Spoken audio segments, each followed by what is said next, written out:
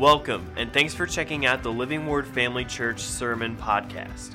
Before we get to the message, we'd like to invite you to check out Living Word Family Church if you don't already have a church home. For more information, you can check out our website at livingwordfamily.org. You can open your Bibles to 2 Chronicles chapter 15. We're going to read something from there, then we're going to get back into John. 2 Chronicles 15. This is, I'm not going to read you this whole story. As I mentioned maybe last week, King Asa is one of my favorite guys to preach about. He was one of the good kings of Judah, the southern kingdom, and he had a good long reign, and he got off to a great start. He had 10 years of quiet in the land. He did what was good. He did what was right. He removed the idols and worshiped the Lord. And in the 10th year of his reign, there was an army from Ethiopia that came that was about twice as big as his army. 1,000,000-man army came toward him, and he simply prayed, God, it's nothing for you. You don't need a large army to defeat our enemies. We put ourselves in your hands. Prayed this great, simple, faith-filled prayer. The enemy was routed, and they go in and they plunder the camp. This is the kind of thing that happened more than once, as you know, in the Old Testament. We read about one of those instances last week, although in that case it really wasn't. It was a little bit different the way it worked out, but God simply scared the army away. They go in, they plunder the camp, and when they come back, we'll pick this up actually in in verse 1. Now the Spirit of God came upon Azariah, the son of Oded, and he went out to meet Asa and said to him, Hear me, Asa, and all Judah and Benjamin. The Lord is with you while you are with him. If you seek him, he will be found by you. But if you forsake him, he will forsake you. For a long time, Israel has been without the true God, without a teaching priest, and without law. But when in their trouble they turned to the Lord, God of Israel, and sought him, he was found by them. And in those times there was no peace to the one who went out, nor to the one who came in, but great turmoil was on all the inhabitants of the lands. So nation was destroyed by nation, and city by city, for God troubled them with every adversity. But you, be strong, and do not let your hands be weak, for your work shall be rewarded. Now, there are principles in that speech that are quite valuable for us. And this is actually reminiscent of Joshua 1:8. You can turn there if you want. I'm just going to read that one verse. Joshua 1:8, I'll just read it off the screen. This book of the law shall not depart from your mouth, but you shall meditate in it day and night, that you may observe to do according to all that is written in it. For then you will make your way prosperous, and then you will have good success. It's not just a matter of reading the word, it's meditating on it. It's speaking it, not depart from your mouth. And you do this, why? Because God rewards you for memorizing it? Because God rewards you for saying it? No, because God rewards you for doing it. And we teach ourselves and train ourselves to do it by meditating on it and speaking it. And God has a plan for our success. He is invested in us, right? You believe that, don't you? And but this idea of being forsaken by God, the principles that, what was his name? Azariah? Yeah, Azariah, son of Oded. God is with you as long as you're with him. Do the right thing. There's great reward for your work. Now, as we're going to come back around to toward the end of this sermon, there is reward for our work. But this is a very Old Testament concept when he said, God is with you when you're with him. He's for you when you're for him. He will forsake you if you forsake him. I want to look a little bit tonight at how much that transfers. I'm not sure Asa ever got completely to the point of forsaking God. He had a good, long reign. It was a long reign, and it was mostly good. He was a great king. This was, as I've pointed out when I preach my Asa sermon, this is kind of, I don't know if it's unique, but it's certainly a rare instance when the prophet comes out to meet the king with good news. Usually when the prophet comes out to meet the king, he's confronting him. And a lot of times it costs the prophet his freedom, sometimes maybe his life. In this case, he came out to say, Asa, you're doing great. Now keep on doing great. Strengthen your hand. And encouraged by the prophecy, he does. He redoubles his efforts. He kicks the queen mother out of her position because she refuses to give up her little statue of Asherah. And, his heart's right. And for 25 years, there is peace in the land. He just continues to grow. He builds cities. He fixes up the storehouse, the treasury of the temple. And then he didn't finish well. 25 years later, here come the king of Israel. You remember, northern kingdom, southern kingdom. Northern kingdom, Israel, comes and makes a move on Judah. And rather than going out and facing them like he had the Ethiopians, he enters into this very rash treaty with the Syrians and enlists their aid against Israel. Syria comes to the rescue. Israel is repelled. And then the prophet comes in again and tells him he shouldn't have done this. He rebukes him. He says, because God had a plan for Syria. God's plan for Syria was for you to destroy Syria because they're enemies of your people. But now you can't because you're in a treaty with them.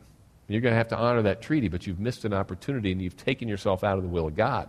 So then he gets to this. This is the high point or low point of this speech. Verse 9 in chapter 16 says, for the eyes of the Lord run to and fro throughout the whole earth to show himself strong on behalf of those whose heart is loyal to him. In this you have done foolishly. Therefore, from now on, you shall have wars. Then Asa was angry with the seer and put him in prison, for he was enraged at him because of this. And Asa oppressed some of the people at that time. Note that the acts of Asa, first and last, are indeed written in the book of the kings of Judah and Israel. And in the 39th year of his reign, Asa became diseased in his feet, and his malady was severe. Yet in his disease he did not seek the Lord, but the physicians. So Asa rested with his fathers. He died in the 41st year of his reign. Did Asa forsake God? I don't think so. I see this quite a bit more like pouting. Maybe he's depressed, he's angry, he's offended. But I don't think he actually, what's the word I'm looking for, renounced his belief in God. He took this word of the prophet as kind of the final word on his life rather than as a call to repentance, which I believe he had every opportunity to do. In fact, the language, as I read it here, when it talks about yet in his distress and this disease, he did not seek the Lord but physicians. There's a strong indication, I think an inescapable conclusion, that he absolutely could have sought the Lord for healing. But he just couldn't humble himself. He's still carrying the offense from Hanani, in this case, the seer, who told him he had missed it. He could have easily come back to God, but in his hurt, he just wouldn't allow himself to. But I don't think he was damned. I don't think he forsook the faith. All right? Now, there is significant theological disagreement about whether a Christian can forsake God, about whether a Christian can lose their salvation. This is the issue of eternal security. And it's funny. It's something I used to be intensely interested in. And there are more than two schools of thought, but the main divisions are some Calvinism and Arminianism. The Calvinists say you can never lose it. The Arminian says you can. But then both will say, they'll throw out an example. Well, here's somebody I know who was a Christian, and they turned from the faith. And the Calvinists would say, well, then they were never saved in the first place. And the Arminian would say, well, he can get saved again. And so this back and forth stuff. I think, I'll tell you where I land on it. I believe a Christian can. Let's start with this. Scriptures tell us clearly that nothing can separate us from the love of God. All right? Nothing can take us out of His hand. And God has told us He will never leave us or forsake us. He won't cast us out. But I still think that leaves the door open to the possibility that we can renounce Him. He won't kick us out, but he won't hold us against our will. I think it has to be, I do not think you can sin your way out of salvation. I don't think you can accidentally lose your salvation. I think just like you get saved on purpose, you have to get unsaved on purpose. That's where I stand on it, okay? Again, Jesus himself said he would never forsake us. And I want to look at something else he said, continuing in the Gospel of John. We're going to be in John chapter 8 tonight. Keep in mind what we said about Asa. There's a connection here. You might not see it right off the bat. But in John chapter 8, now John chapter 8 begins with what is known as the pericope adulterae, which is the isolated story of the woman caught in adultery. Let me say this. I hesitate to even say anything about it, but I just want to let you know there's two reasons why I'm skipping that tonight. One is that we covered it not too long ago. I preached a sermon about this. And it's not there's nothing I want to skip about this story. It's a great story. But it doesn't fit. It's not part of the conversation that I want to spend the time on tonight. The other thing is this. I don't know how many of you are aware of this. I relatively recently became aware of this. There's quite a bit of consensus that the first 11 verses of John and of John chapter 8 and the last verse of John chapter 7 actually don't belong there. Not that if this story didn't happen, not that they aren't part of the gospel at large, but that John didn't write them, and if he did, he didn't write them here, because it kind of doesn't fit with where we're at in the story. And there's all sorts of reasons. I'm not a Greek scholar, but you read, and we're talking conservative scholars. I'm not talking about the historical Jesus Society or anything like that. We're talking conservative Bible-believing scholars who say there's the language in this. There are words that John never ever uses in this or any of his letters. The consensus seems to be that it does belong in the Bible. Most people believe Luke wrote it. Again, most people who've made a job of studying this stuff, that it might have been Luke, of course, the historian, the way they would, just like somebody would sit down to write a biography or book today, you get all your notes together, then you sit down to write them, and somebody actually measured it that the Gospel of Luke actually fit on what was a standard-sized scroll back then. So he had to edit some things to make sure that everything he wrote would fit. And somebody came across this story of Luke's, and we're talking early on. The only reason there's doubt on this, and it's significant doubt, is the three most authoritative and oldest manuscripts don't include it. But practically all the later ones do. So again, there was broad consensus that this happened, that it belonged in the Bible. They just didn't know where to put it. So somebody plugged it in here, okay? Don't let it shake you. It's a great story, absolutely scriptural. Believe it's of God.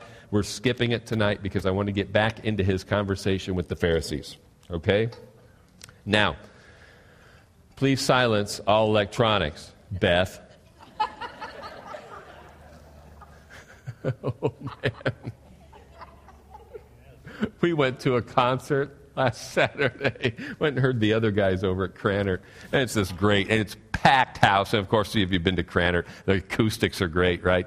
But it's a cappella. It's not like it's a really noisy concert. And they do some quiet songs. And this lady, who was that? Was she a professor? She sat right next to Ange.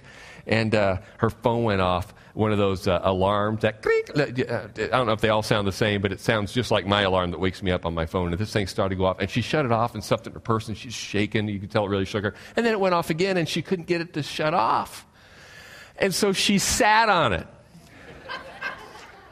So you could still hear it. It was just muffled. And every time it got quiet, you'd hear this thing, and people start. And I think it started getting louder. I think maybe mine does that on my phone. It gets louder if you don't shut it off. And she just sat there and watched and listened to this concert. It goes for like 3 songs with this thing constantly going. And finally somebody turned around and said, "Would you please shut that off or get it out of here?" And she did. She finally carried it out. Bless her heart. I felt bad for her, but kind of. Anyway.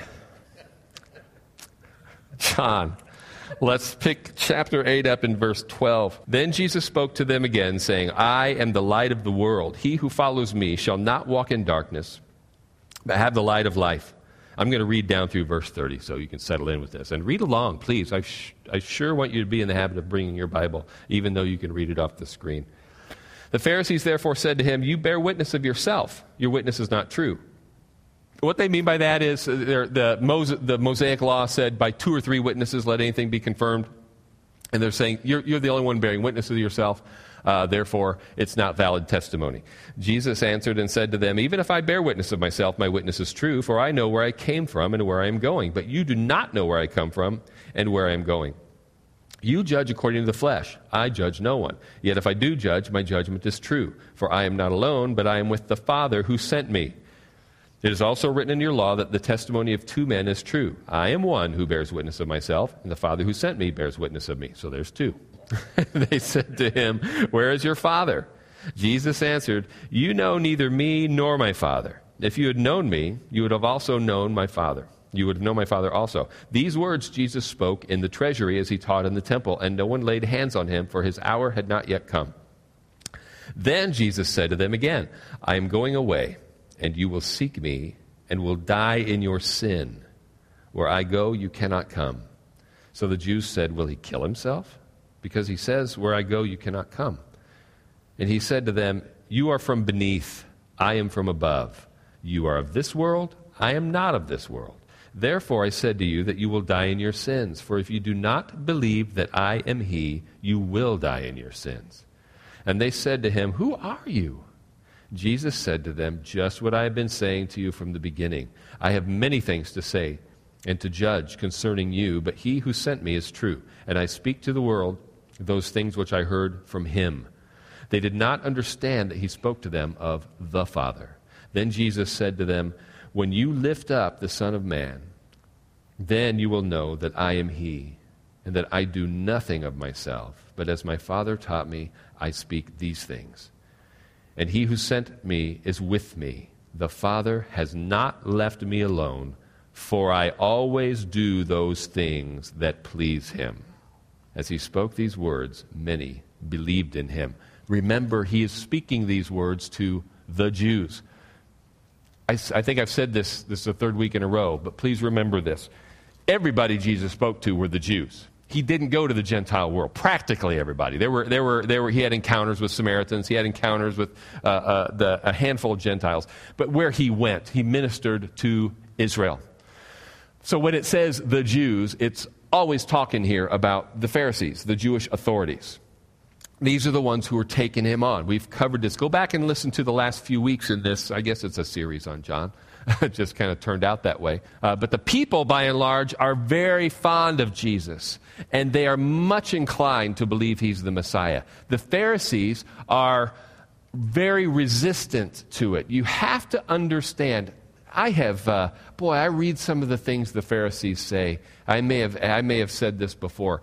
I thank God that I didn't live back then. I think the biggest danger I would have been in during that time would be to fall in with the Pharisees. Not because I'm legalistic about behavior, but because I can tend to be a little legalistic about the Scripture itself. And they were, how would you answer? Look, he did these things on the Sabbath. It's work. It's such an easy question for me to ask. There's 6 other days you could have healed these people. Why do it on the Sabbath just to rub our noses in it? But Jesus had his reasons, right? Anyway, the not so admirable quality, and this will show up in chapter 10 or 11, I think, maybe 10, where the Pharisees realize that Jesus actually might be the Messiah. And even if he's not, he's doing so many things and speaking so well that there is a very real possibility that the people, all the people, are going to hail him as the Messiah. And all they can think of is, if that happens, Rome is going to step on our necks. Because we have this kind of like freedom now. This was Rome's deal. They came in, they conquered a people, and then basically says, go on with your life exactly the way you're living, just pay your taxes and don't cause any trouble. No rebellion. We're all going to be good. But if all of a sudden the Jews start getting excited saying, we have a king and Caesar's not our king anymore, then here comes the Roman legion and they're going to stomp them. And not only that, they're going to lose whatever autonomy they have. And this is very precious to the Pharisees because they're the ruling class. So they had ulterior motives here. It wasn't just a pure quest for truth. So they were legalistically disinclined to believe in him. They were selfishly disinclined to believe in him. And yet when he got to this point, some of them began to believe. And interestingly, he's not bothering to offer them a whole lot of defense. He just continues to speak to them about who he is, where he's from. They just want him to come out. Let me back up here. You know, Jesus, while he was in this world, specifically during his 3 years of earthly ministry, this is what we're reading about, looking at, he lived as a man, right? His identity was God the Son, but he did not walk this earth as God the Son. He walked this earth as the Son of Man, but he was sinless man, and he was filled with the Holy Spirit. He did not operate as God the Son. He operated as a man, fully human, but without the sin nature and without succumbing to temptation. And he's having this conversation with Jews who want him to just come out and say whether or not he is the Messiah. And he makes these bold claims. They start by challenging the authority of these claims. Hey, you're testifying of yourself. He says, it ain't just me, it's my Father. My Father is testifying of me also. That's how I'm able to do the works that you see. The problem is you don't know my Father and you don't know me. And one of these days, it's going to dawn on you. You're going to look for me, but at that point, it'll be too late. Because if you don't believe in me now, you'll die in your sin. And he continues to make these incredibly bold claims. Again, never quite bothering to defend himself before the Jewish authorities. The thing is that, you remember in the last chapter, they sent the Pharisees sent some officers from the temple to arrest Jesus. Go get this guy. We want to question him. And they came back empty-handed. Remember this? And they said, where is he? Why have you come back without him? And you remember what they said? No one ever spoke like this man. And the Pharisees are furious. Well, you got snookered by this guy. We send you out to arrest him, and you come back practically a disciple of his. Now here they are facing him down, and the sheer boldness and the power of his proclamations are getting to them. Where does this kind of boldness come from? Jesus wasn't standing before them boldly thinking, I can snap my fingers and reduce you guys to ashes because I'm God. That wasn't it at all. His boldness, his fearlessness came from knowing that God was with him. Verse 29. And he who sent me is with me. The Father has not left me alone, for I always do those things that please him. Jesus' confidence was rooted in his conviction that the Father was always with him. Boy, how many of you know if you got a big, strong friend with you, you're a lot less afraid when you walk into a hostile situation. And Jesus knew that God the Father was always with him. And the conviction that God was always with him was rooted in knowing that he always did what was pleasing to the Father. That's the hang-up for us, isn't it?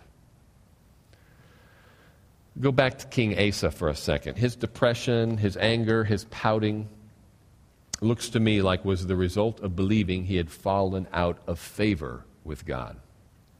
That's not exactly what the prophet said, if you'll look back. He said, you've done foolishly. He told him exactly what he did wrong. Basically say, why didn't you just do what you did 25 years ago? You trusted God, you prayed, and he fought the battle for you. Why did you hire your enemy to fight with you this time? You've acted foolishly. God is always watching. You didn't happen to catch God on a good day 25 years ago, and this is what he's acting like. I don't know if he's going to hear me again. He says, you don't have to get God's attention. His eyes are running to and fro throughout the earth, so he's actively looking for somebody to show himself strong to. You've done foolishly, so from here on, you will have wars. That was it. That's what he said. He didn't say God is against you. He didn't say you've lost the favor. He didn't say you're going to die in your sin. He says you're going to have wars. What does that mean? Why? Because when there was a war, when there was 25 years of peace, Asa was pursuing God. Now, if you go back 25 years before, the last time he had sought God for military help, they pressed in, Again, it wasn't a long, desperate prayer. It was a faith-filled prayer. He trusted God. But then you get in the habit of not fighting. 25 years go by with no outside attacks. You get lazy, and then all of a sudden a war comes. And instead of saying, we know how to handle this, it's more like, oh no! What do we do now? Because it's been so long. Do you remember that verse? Is it in Judges? Where, when God is, or is it in Joshua?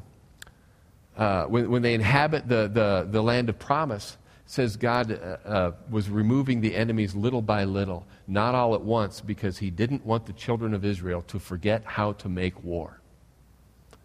The generation that had not yet known war. He wanted to keep that edge sharp. And so what the prophet basically was saying was, if the only way to keep you utterly dependent on God is to keep the enemy right there at the gate, that's what you're going to have. God will allow whatever is necessary to keep you depending on him. So that's what we need to be cultivating, this dependence on him. So anyway, he's got this anger, this depression, because he feels God has abandoned him, that God is mad at him, that he no longer has access to God, and that's why it's recorded. He didn't even seek God when he was sick in his feet. Asa probably didn't think he had a leg to stand on. Now, we might know, again, theologically, that he will never leave us nor forsake us. Jesus said that, right? But when we do not always do what pleases the Father, guess who's right there whispering in our ear? The accuser. Just how the Pharisees, Jesus is making these claims about himself. And they, what they kept asking? Who are you? Who do you think you are? A little later they say, who do you make yourself out to be? Because then he goes on, we're not going to get to it tonight, it's getting too late. He goes on and starts talking about Abraham. And when he says, he who believes in me will never die, they're like, now we know you're crazy, or you got a demon. Because Abraham is dead. The prophets are dead. And you're saying if we believe in you, we won't die? And that's when he says, I'm telling you the truth. Before Abraham was, I am. And that's when, no more discussion, they start picking up rocks to stone him. These are some amazing claims he's making. They kept saying, who are you?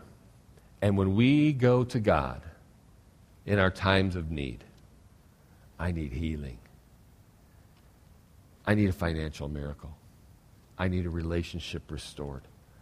I need a loved one saved. The devil's saying, who are you? Who are you to come boldly before the throne? Jesus said, I know the Father's always with me because I always do what's pleasing to him. And the devil can take that verse and say, do you always do what's pleasing to him? No. Then why do you think God's with you? Sometimes we do better than at other times. But I know this guy who always does what pleases the Father. Always did and always does. You know who it is? It's Jesus. And we are in him. This is what is glorious about what we are reading in Galatians on Sunday morning. Is there value? Is there importance in pleasing the Father with our lifestyle? There absolutely is. Are we going to be rewarded? It says in heaven we'll be rewarded for the deeds of the flesh. That it's all going to be tested, and only what we've done for him, for the kingdom, will remain. Everything else, good, bad, and indifferent, is going to burn. But even when we do what pleases God, when we build this building, Paul says the deeds of the flesh, not necessarily rank sin, but the deeds of the flesh, they're wood, hay, and stubble. And the things we do in the Spirit and the things we do for the kingdom, this is gold, silver, and precious stones, the whole pile set on fire, and what remains is our reward. This is the picture that Paul draws. But even when we are building this house with gold, silver, and precious stones, we have to understand that adds nothing to the cross.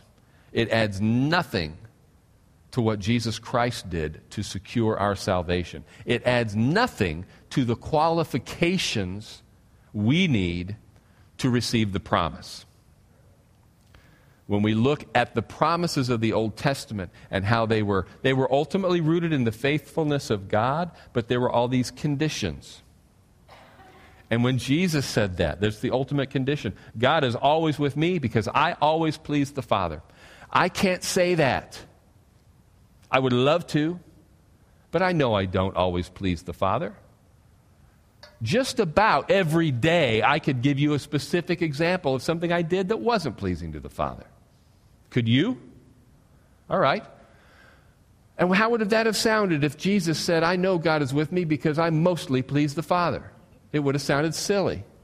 But because he always pleased the Father, always pleases the Father, and because I am in him, God is able, willing, eager to look at me as if I always please him. So, guess what? What does that mean? It means I can be bold. Bold before him, bold before you, bold before the world. Certainly bold in the face of Satan. Jesus, in this passage, makes it as clear as he ever does. This is what's so beautiful about the Gospel of John. I can remember as a young believer talking to somebody, and I've read this 100 times since then. If you give somebody a Bible, tell them to start with John. And I can remember as a young believer trying to read John thinking, man, this is confusing. Practically, well, certainly to me, Matthew, Mark, and Luke were much easier to understand. The language in John, there's some mystical stuff here. But I'll tell you what, the reason it's so important is because anybody that says Jesus never claimed divinity, never claimed to be God, didn't read John chapter 8. I mean, good night. He comes out, and really that's what John is about. It's about the divinity of Christ, his identity as God the Son. But when you talk about the necessity of salvation, I don't know if Jesus ever spells it out more than he does here. If you do not believe in me, you will die in your sin. That's pretty straight, isn't it? I believe in Jesus. Do you believe in Jesus? Do you know, and I mean know, that you are in him, and that since you are in him, the Father sees you as pleasing to him? Once again, our decisions and the way we live are important. They absolutely are important. It just doesn't make us right before God. We absolutely should make it our aim to live in a manner that honors him.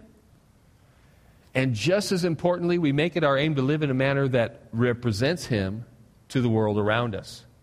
Because remember, it's not just about living the gospel, it's about preaching the gospel. We preach it with our lives. But our acceptance, our right standing with him is 100% based on the truth that we are in him and he has finished that work. Again, rewards in heaven for our works in the flesh, but here and now, the way we enjoy his blessings is by faith in his promises. God has made promises. We access those by faith, believing that all the promises of God are yes and amen in Christ Jesus. Since the requirements are all met in Christ, and I am in Christ, I have fulfilled the requirements. The requirements are fulfilled on my behalf. Therefore, if I need something, or if I desire to stand before somebody, I do not have to worry about my personal failures and imperfections. I repent, I drive on, and I thank him for the forgiveness he says is already mine. And I know that I have not suffered any loss of standing before him. Because if I think that means I thought my standing before him depended on my goodness in the first place. It is 100% dependent on his goodness. And thank God it is. Stand up with me. When I make this my healing confession, I've told you before, I say essentially the same thing over my body at least once a day, sometimes 2 or 3 times a day. And one of the things that I open up with is I'm thankful, God, that it is because of the finished work of Jesus and only because of the finished work of Jesus that healing belongs to me. It's not clean living. It's not exercise. It's not stewardship of the body. Are those things important? Yes, they are. Do they have anything to do with why I'm entitled to healing? No. That is all the finished work of Jesus Christ. Thank God it is. Same thing with anything that you need that he has promised. If God says it belongs to you, it belongs to you because of what he did, not because of what you did. Now, what's the upshot of this is, when we really grasp this, why would we desire to live any other way than to please him? The one who's done so much for us. That's the outworking of it. We'll get to that. I think that's expressed even more beautifully in Colossians. And we'll get there. Not too long from now, I don't think. Meanwhile, a couple of quick invitations for you. Thanks for listening. We hope that this message encouraged and equipped you in your walk with Christ. Make sure to follow us on Facebook or Instagram to stay updated with what's going on at Living Word Family Church. Have a great day.